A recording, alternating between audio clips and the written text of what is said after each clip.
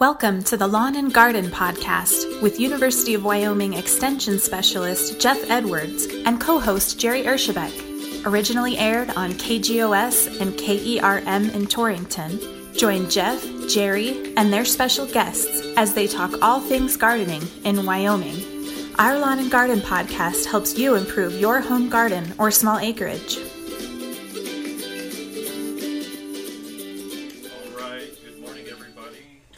Good morning, everybody. This is Jeff Edwards. This is the KGOS KERM Lawn and Garden program.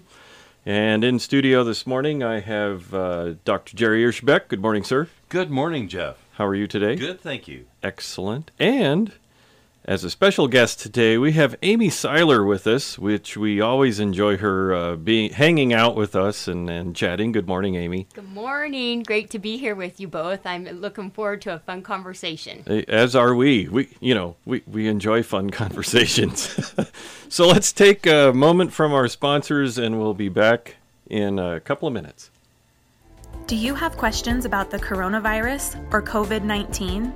Go to uwyocnp.org/coronavirus/UW-extension to find reliable information, community resources, and recipes using the food in your pantry. You are listening to the Lawn and Garden Podcast, presented by University of Wyoming Extension, extending the land grant mission across the state of Wyoming with a wide variety of educational programs and services. Visit us at wyoextension.org. There, you can find your county office, browse our many programs, and access dozens of free publications on gardening and so much more.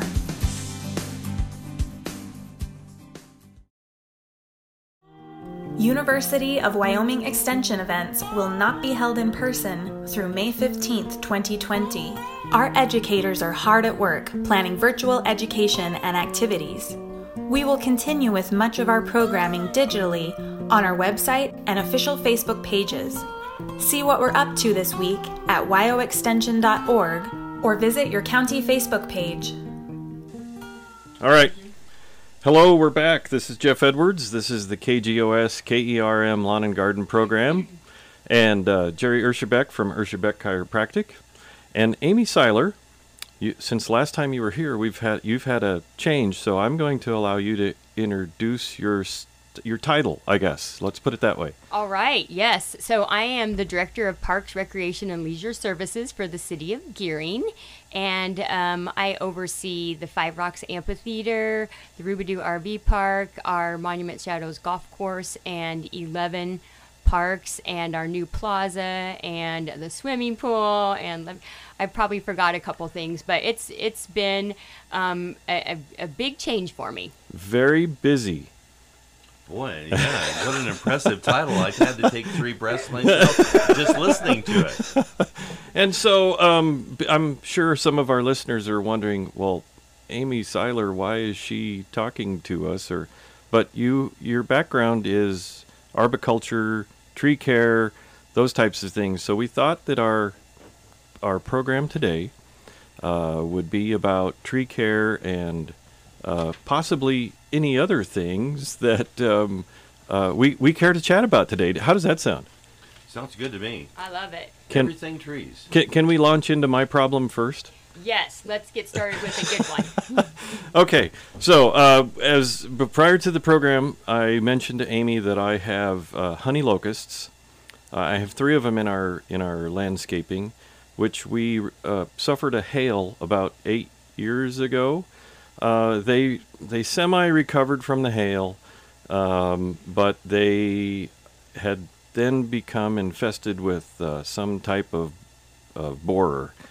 Do you happen to know which one that one could be, Amy? Or it could have just been a secondary pest. I'm not really sure. It would most likely have been a secondary pest, and I don't recall if lilac ash borer actually will also feed or bore into honey locust, but I do know there is. It's probably is the size of the hole. Was it about the size of a little shotgun, or how big was the hole of the bore? So I didn't really pay attention to the size of the borer. I didn't really notice that they had issues until the woodpeckers came and pecked off all the bark. Okay. They're a telltale story. Aren't Yes, they are. So now what's happening is, of course, and these are good-sized trees. They were probably 7-inch diameter trunks, maybe a little bit larger. What's happening now is what is called epicormic shoots are coming up from the base.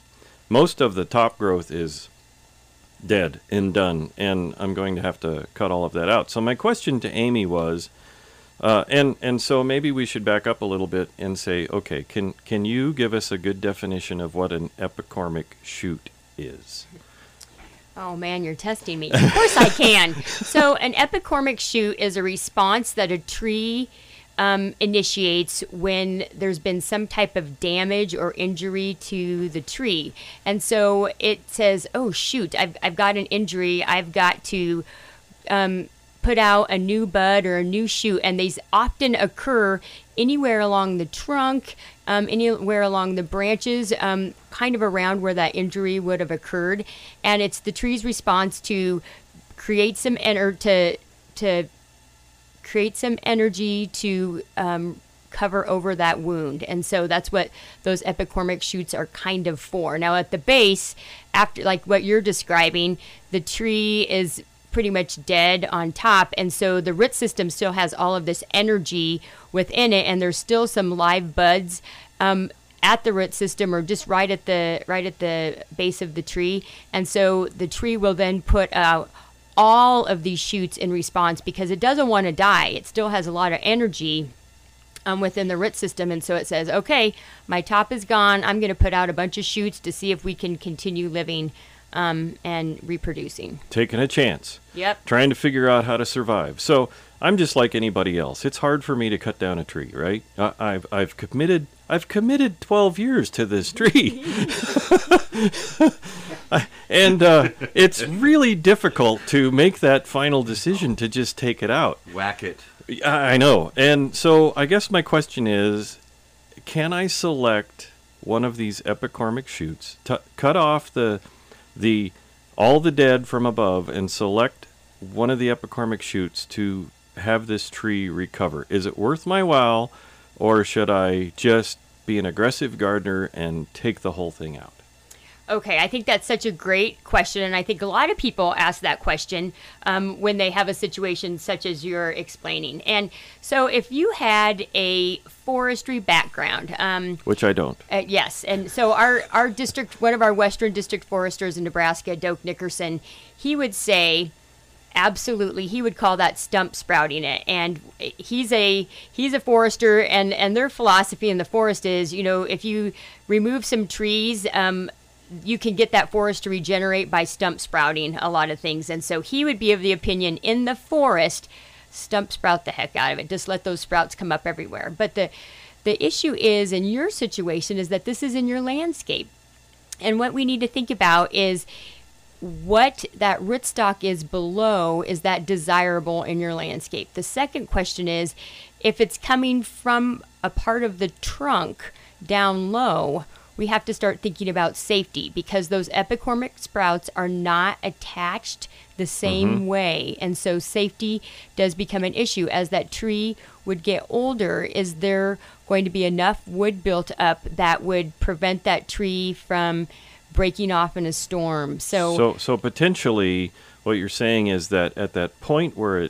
it meets the current trunk, in another 12 years it'll break off there. It potentially, if it does not build enough strength in the wood, yes, the likelihood of it breaking off is probably greater. Now in the forest, we would not worry about that, because there's very few impacts if that tree were to fail. But in your home landscape, and particularly when we're looking at community forestry, things that I would have to think about in our park system, I would probably not stump sprout that in a park system. But for a homeowner, especially if it's out maybe in a windbreak, or not where there would be a lot of targets, not where you would be walking a lot, I would consider trying to get that tree to grow. The other thing, Jeff, that we had talked about was what does this tree look like, and especially with the honey locust. A honey locust, the ones that we grow in the trade now that the nurseries do, it is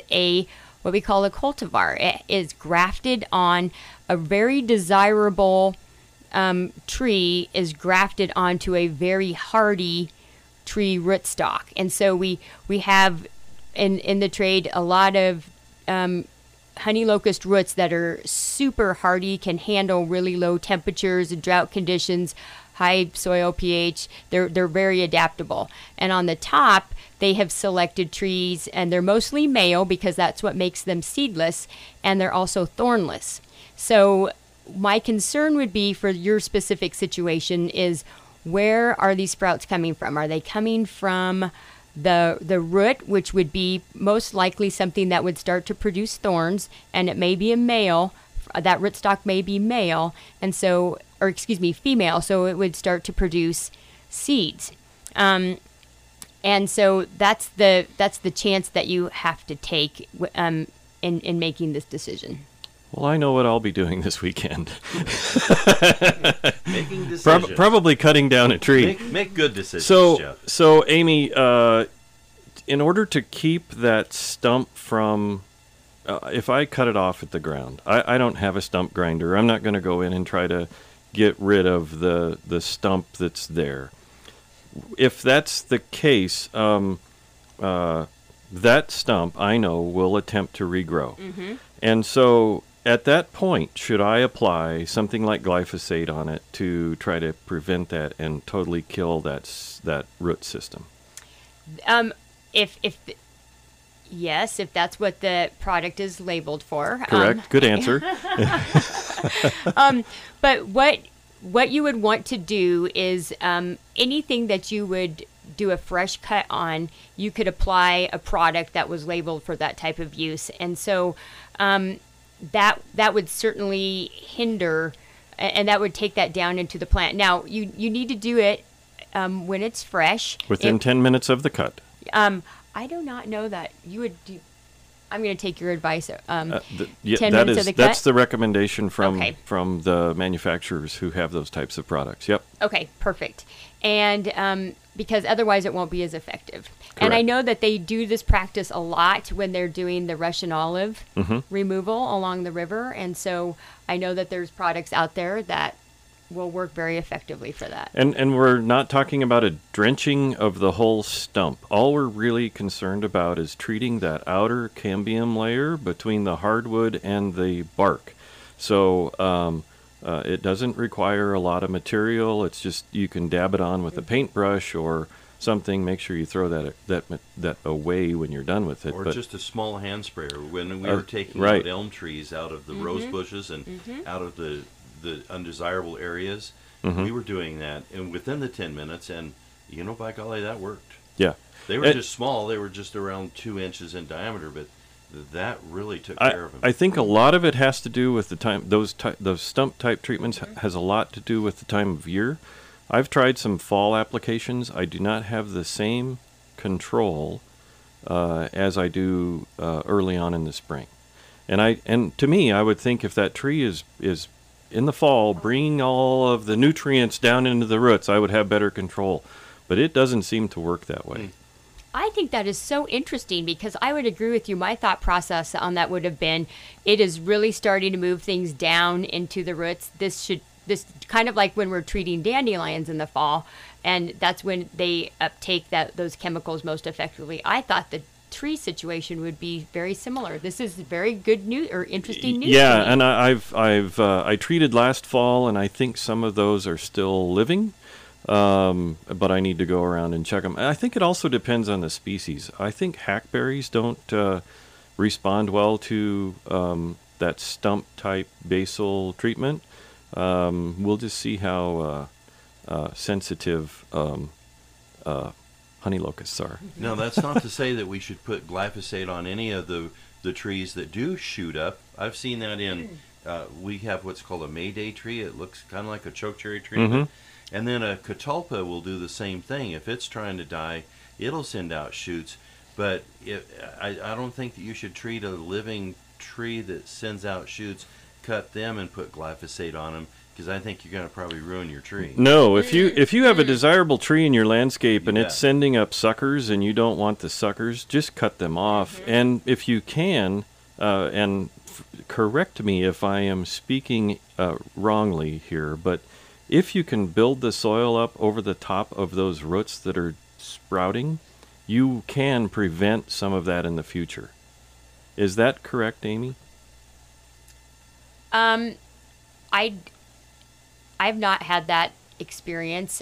Sometimes a tree's response is when their roots are covered with additional soil, then they're more stressed and they're going to start sending out more. I think it's probably very species specific, the situation that you're describing. Okay, so I've had good luck with cottonless cottonwoods who have sprouted from roots that are right along the soil surface. I've brought in soil, I've brought in mulch, and it's reduced that extraneous germination. So it might not work for all species, but it did for these. That is very interesting. I'm going to have to start observing that more. You know, with the cottonwood, that is one that really likes to sprout. Yep. Anyway, so that maybe is a great solution for that. I don't know if I would do that practice with an oak or others because they're not as adaptable to having excess soil over their roots, and I think that might be a problem. Okay. And we used to always think about painting a cut surface of a tree, and now that's not in vogue anymore. That's a bad no-no. Yeah. Yeah. Not in vogue. So can you tell us why, Amy? Yes, because the tree has its own defense mechanisms to seal those wounds, and when we would put a paint over the top of a wound, we actually have the potential to lock some bacteria or cover some bacteria underneath that wound, and then it may be, you're not allowing the tree to do its natural processes. So trees for thousands of years before we got this crazy idea to paint over the top of them had been sealing their wounds very effectively and doing on just their fine own. Without us. I can't believe it. So okay, so now I have another tangential question that just popped into my mind. In places that are fruit-producing places, they have a tendency to paint the trunks white. Do you know anything about that? Not that I would like to talk about. I have seen it. Okay. I have read some different things off the top of my head. I don't recall if it had to do with reflection to reduce sun scald on the trunks. I don't know much about that. Okay, I think in our area, people have done the painting of the trunks, and it does reduce sun scald in things like plums and potentially peaches if people are growing peaches, and some apples. So, I don't know if that's something that we should be talking more about or not. Well, here's the thing that I would be thinking about. Particularly if the tree is young, we need to remember that there is a lot of gas exchange on the trunk of the tree before it forms thick bark. Mm-hmm. There are little, especially on fruit trees, they're called lentisols, and they actually do a lot of oxygen exchange. They are absorbing carbon dioxide and releasing oxygen, I believe.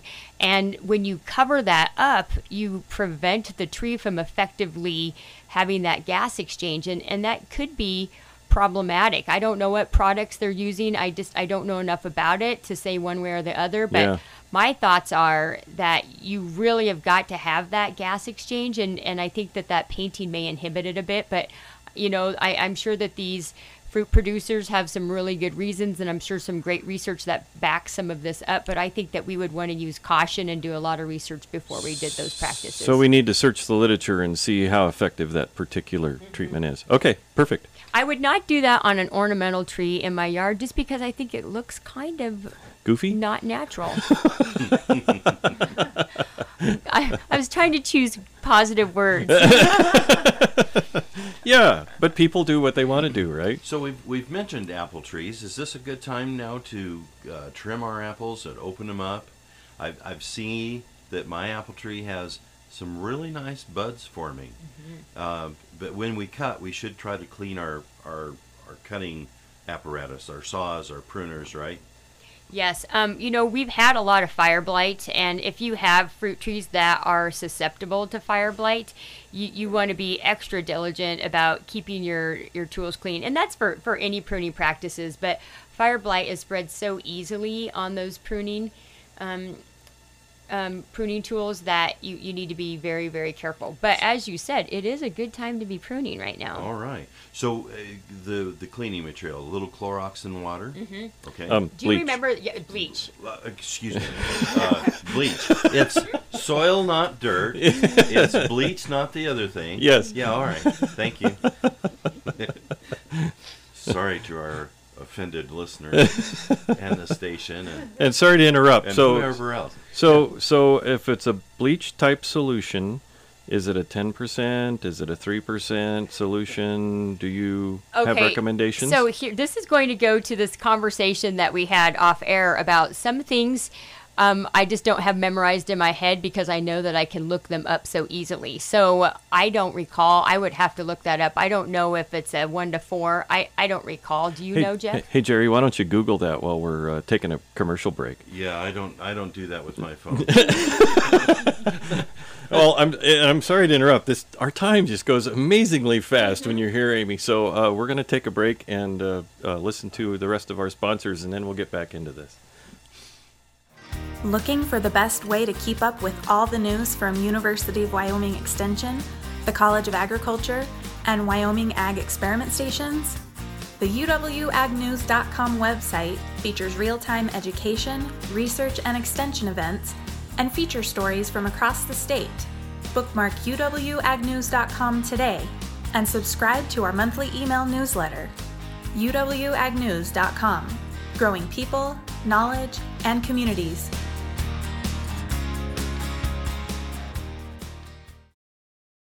Did you know University of Wyoming Extension offers free online courses? We offer an animal science course for 4-H students, estate planning, and information on taxes and fad diets. If we haven't covered a topic you're interested in, contact your local extension office for help. Our course list is growing throughout the year. Head to wyoextension.org and scroll to the online course catalog. While you're there, check out our Facebook feed or watch our collection of From the Ground Up videos for seasonal gardening tips. Okay, we're back. This is Jeff Edwards, Jerry Urshabek, and Amy Seiler on the KGOS KERM Lawn and Garden program. It's Friday, the 13th, which maybe some of us didn't realize yet, but that's okay. I didn't even think of that either. I could have went all day without knowing that. Thank you very much. You're welcome. So could a whole lot of other people. We're going to continue having our conversation, but I'm going to throw this out. If there are people that have questions who would like to chat with Amy, the phone number at the radio station is 532-2158, or chat with Jerry and myself. How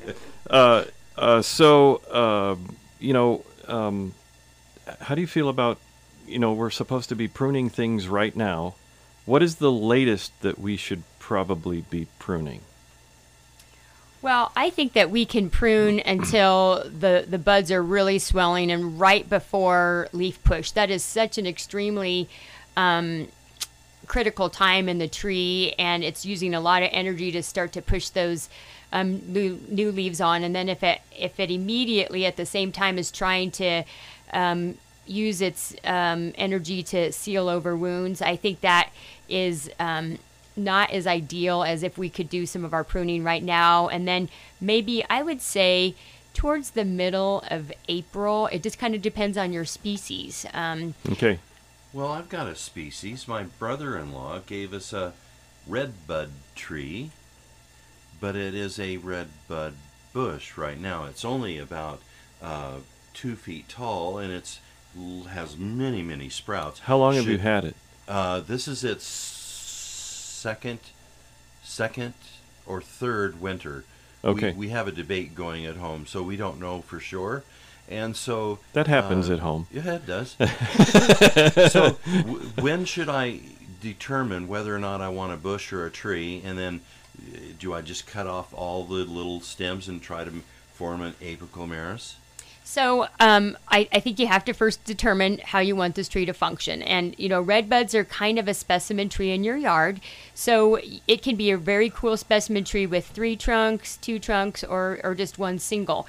You also have to consider how you function around that tree before you determine what you want to do. The next thing is that you don't want to all at once take all of those branches off besides the one that you determine to be your main tree. You want to kind of phase it. So you may want to look, and you might have 3 branches that are kind of going in 3 really good directions. So you may want to start taking maybe 2, maybe 3 of those other sprouts that are in the tree. You might take a few of those off this year.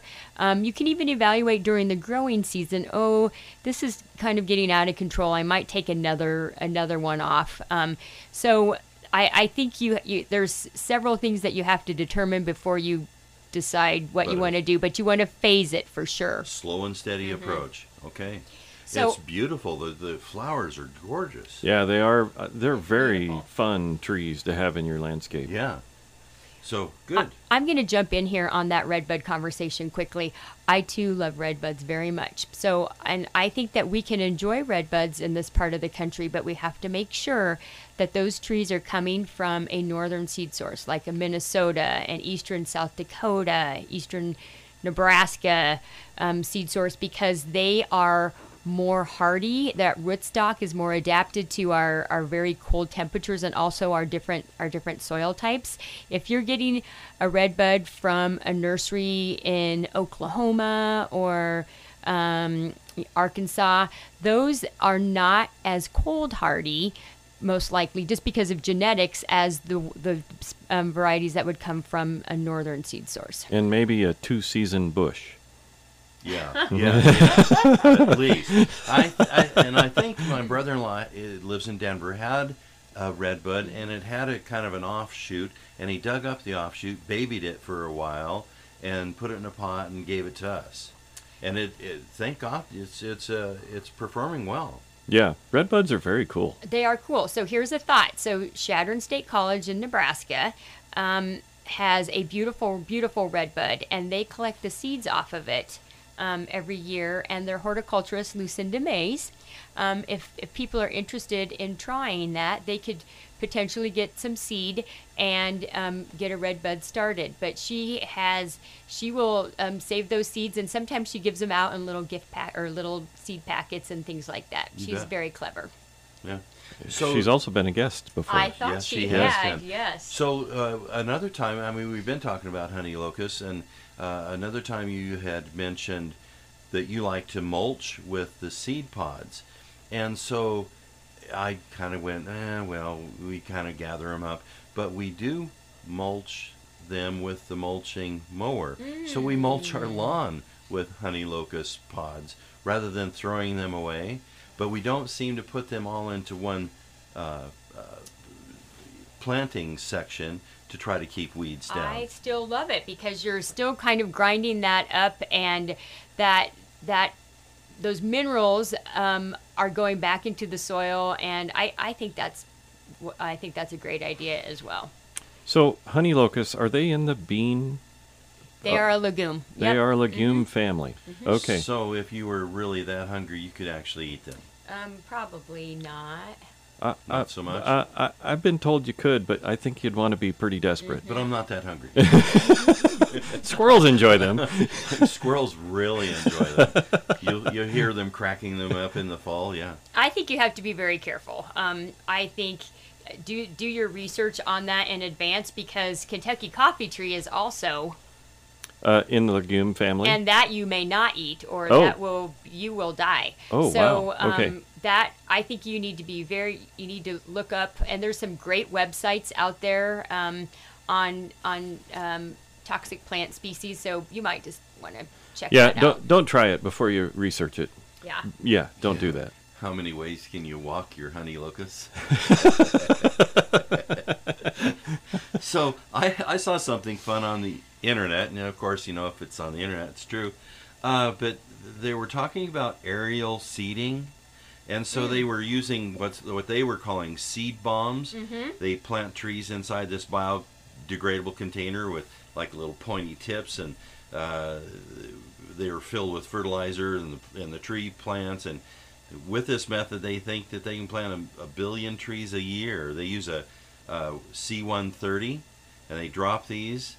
Cherry bomb trees. Yeah, and they strike the earth at about 200 miles an hour, and they're positioned to bury themselves as if they were planted by hand.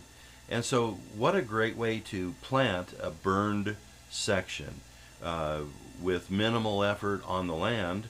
You just maybe want to do it after a nice rainstorm or that sort of thing. Yeah, but I thought that was really interesting.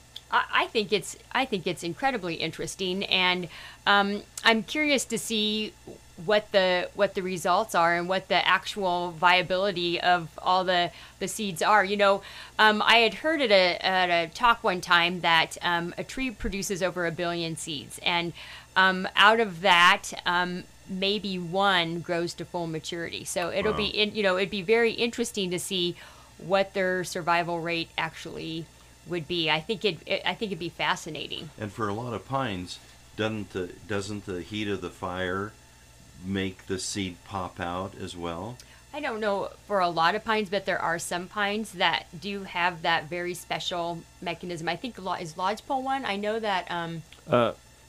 Yeah, I can't remember either, but I do know that it opens up the heat of the fire opens up the cones and allows the seed to come out. Lodgepole, or I can't remember if it's jack pine. I can't remember. Yeah. Sorry, everybody. Well, since we are talking about trees, I'll slip this in. The Goshen County Master Gardener tree sale is going on until March 31st. Call 307-532-2436. Talk to Caleb or Linda Ferrier at the Goshen County Extension Office. Okay. So, tree sale. Perfect. Ooh, can I ask you a question about that? What kind of trees are you selling? Well, it said, have you ever heard of a ginkgo tree? Ooh, or fun. A Canada red chokecherry, or a red oak, or a majestic bur oak, or linden, or hardy poinsettia. Ponderosa. Ponderosa pine. Yeah, it's Friday the 13th. Blue spruce, with many more. Ginkgos. Ooh, fun. Let's talk about ginkgos a little bit. Ginkgos are a prehistoric tree. Am I saying that correctly? Okay. You are. And we only want the males, I believe. Is that correct? Well, you can have the female if you want your landscape to smell like rotten dog poop nice. all summer long. And that's truly what it smells like. The female's odor is very offensive. But the super interesting thing is that awful smell attracts a lot of pollinators, animals, and things that would want to eat it and then spread it. So it's probably one of its mechanisms to get it out into the landscape more. Isn't that crazy? So, Amy, this begs the question. Go ahead, Terry. How do you tell if it's a male or a female tree? So I don't know how they do that. It's the nursery industry has determined that, but you can tell once it's an adult because the stench of the female it's incredible. Yeah. An example is at Arbor Lodge in Nebraska City. When you're walking around there in late summer, you think, my gosh, do they have a problem with people not picking up their dog waste? Park. It is truly a horrific odor, and and many cities actually on their tree lists will not allow female trees to be planted, only male. One of the most interesting places that I've seen where ginkgos have been used is the campus on Purdue University. They have used a lot of ginkgo trees, and primarily the reason for that is since they're an ancient tree, they are resistant to a lot of diseases and pests that we have now. So they're really a good tree to have in your landscape. But have you heard this as well, that of course a male tree is going to put off a lot of pollen, and most of our kiddos have some sort of an allergy, whether it's peanut or whatever, and we're putting and planting mostly male trees around schools. So wouldn't it behoove us to plant more female trees, sucking up all that pollen and reducing that pollen load? Well, I think this is difficult, Jerry, because there are some trees that are only male and some and they have male and female trees. There are some trees that have both, like oaks they're both. So they have male and female. So male and female parts on the same tree. So you have to understand all of that before you start making those planting decisions. And plot thickens. Mm-hmm, yeah. It does. Bum bum bum. So I think people that are thinking about planting around their schools, they need to have a really good conversation with their nurserymen or their local nurseries, and also maybe visit with their local extension people. Yes. And find out what or might the director of parks in Gering, Nebraska. Just come talk to me. We'll get you hooked up. But I think what you're mentioning is very important because we want our kids to be healthy and as much as possible. Mm-hmm. And the nut allergies are such that, boy, everybody's kind of, if you have a kid that reacts poorly to peanut, you really want to know what's being served at the birthday party. Mm-hmm. So, peanuts are not actually a nut, though, are they? No, they're not a tree nut. They're not a tree nut. Right, they're not a tree nut. They're underground. Yeah. Are they a legume? Yes, they are. That's what I thought. I want to go back to this ginkgo conversation a second. Okay. So, Jeff, you had said something really interesting about that they are not really susceptible to a lot of insects or disease. The other reason for that, them being an ancient tree, is ginkgo is the only tree in its family. It's Ginkgo biloba. There isn't from what I understand, I hope I'm not misleading anybody, but so the insects and disease don't put a lot of energy into, wanting to munch on a ginkgo because that's like only one item at the salad bar. If you can go with a maple, you have silver maples and red maples and all those different types of maples that grow all over.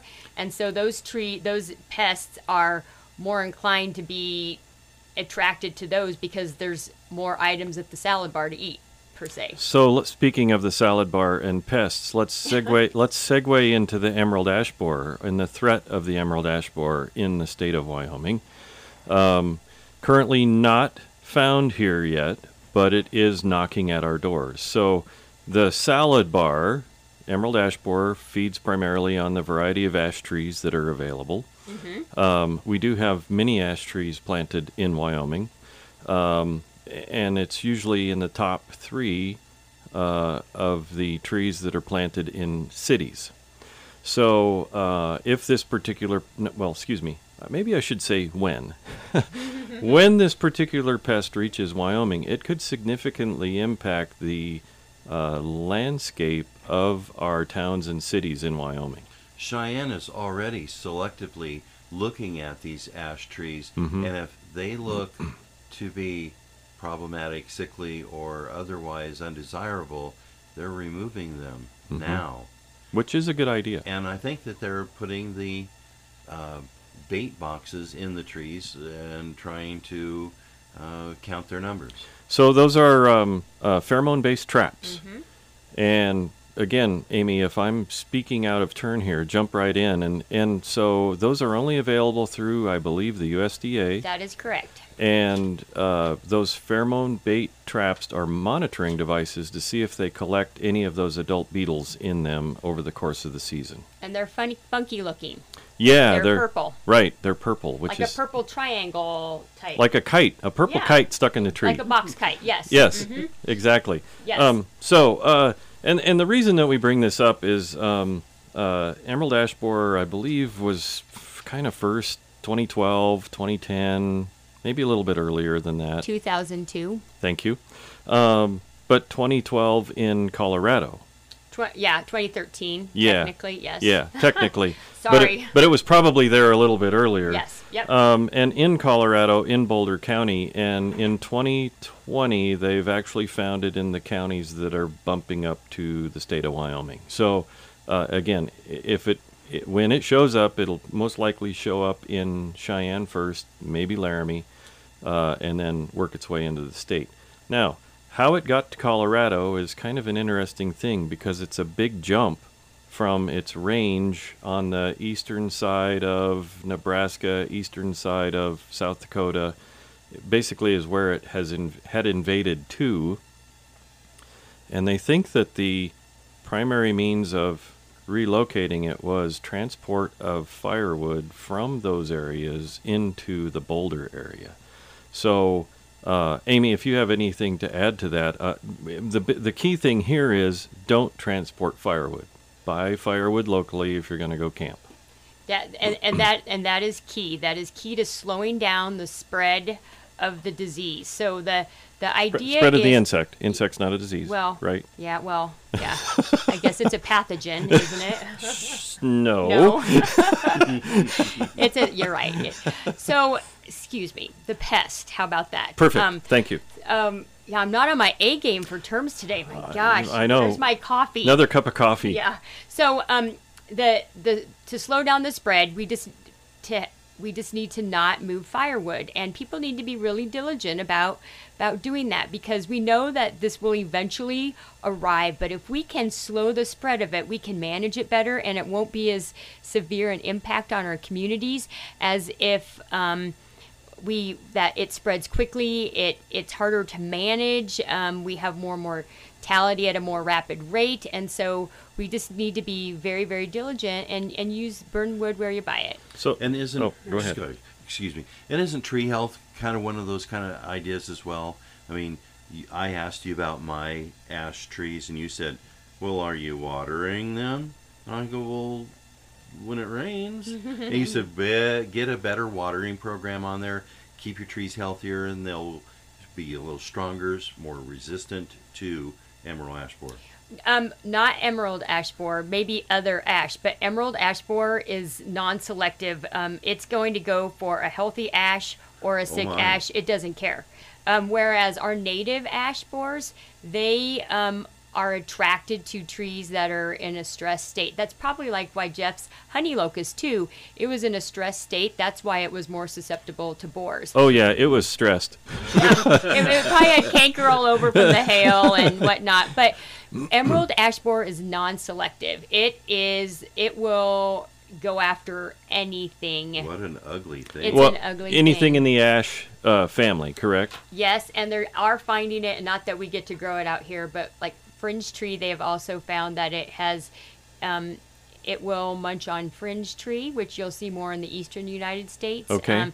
So it's finding other things to eat after it's killed most of the ash. Okay, so pictures of these things that you'll see online, it shows this great big beetle. It's metallic green. It's a really pretty beetle. Really pretty. Has a flat head. But then when you see them in real life, you go, oh, that's it? But they're small. They're about an 1/8 inch wide. They're kind of, you don't really notice them, I guess, if you're not really looking for them. And they have a lot of lookalikes too, by the way. Right, and the most significant thing right now is that there isn't a viable control method for them. So that's why it is important to not transport lumber or wood from one place to another, so that we can get these plans in place to try to replace these trees before they are 100% in decline. Mm-hmm. I'm going to hop in here for a second. There are some treatments that you can pre-treat your trees.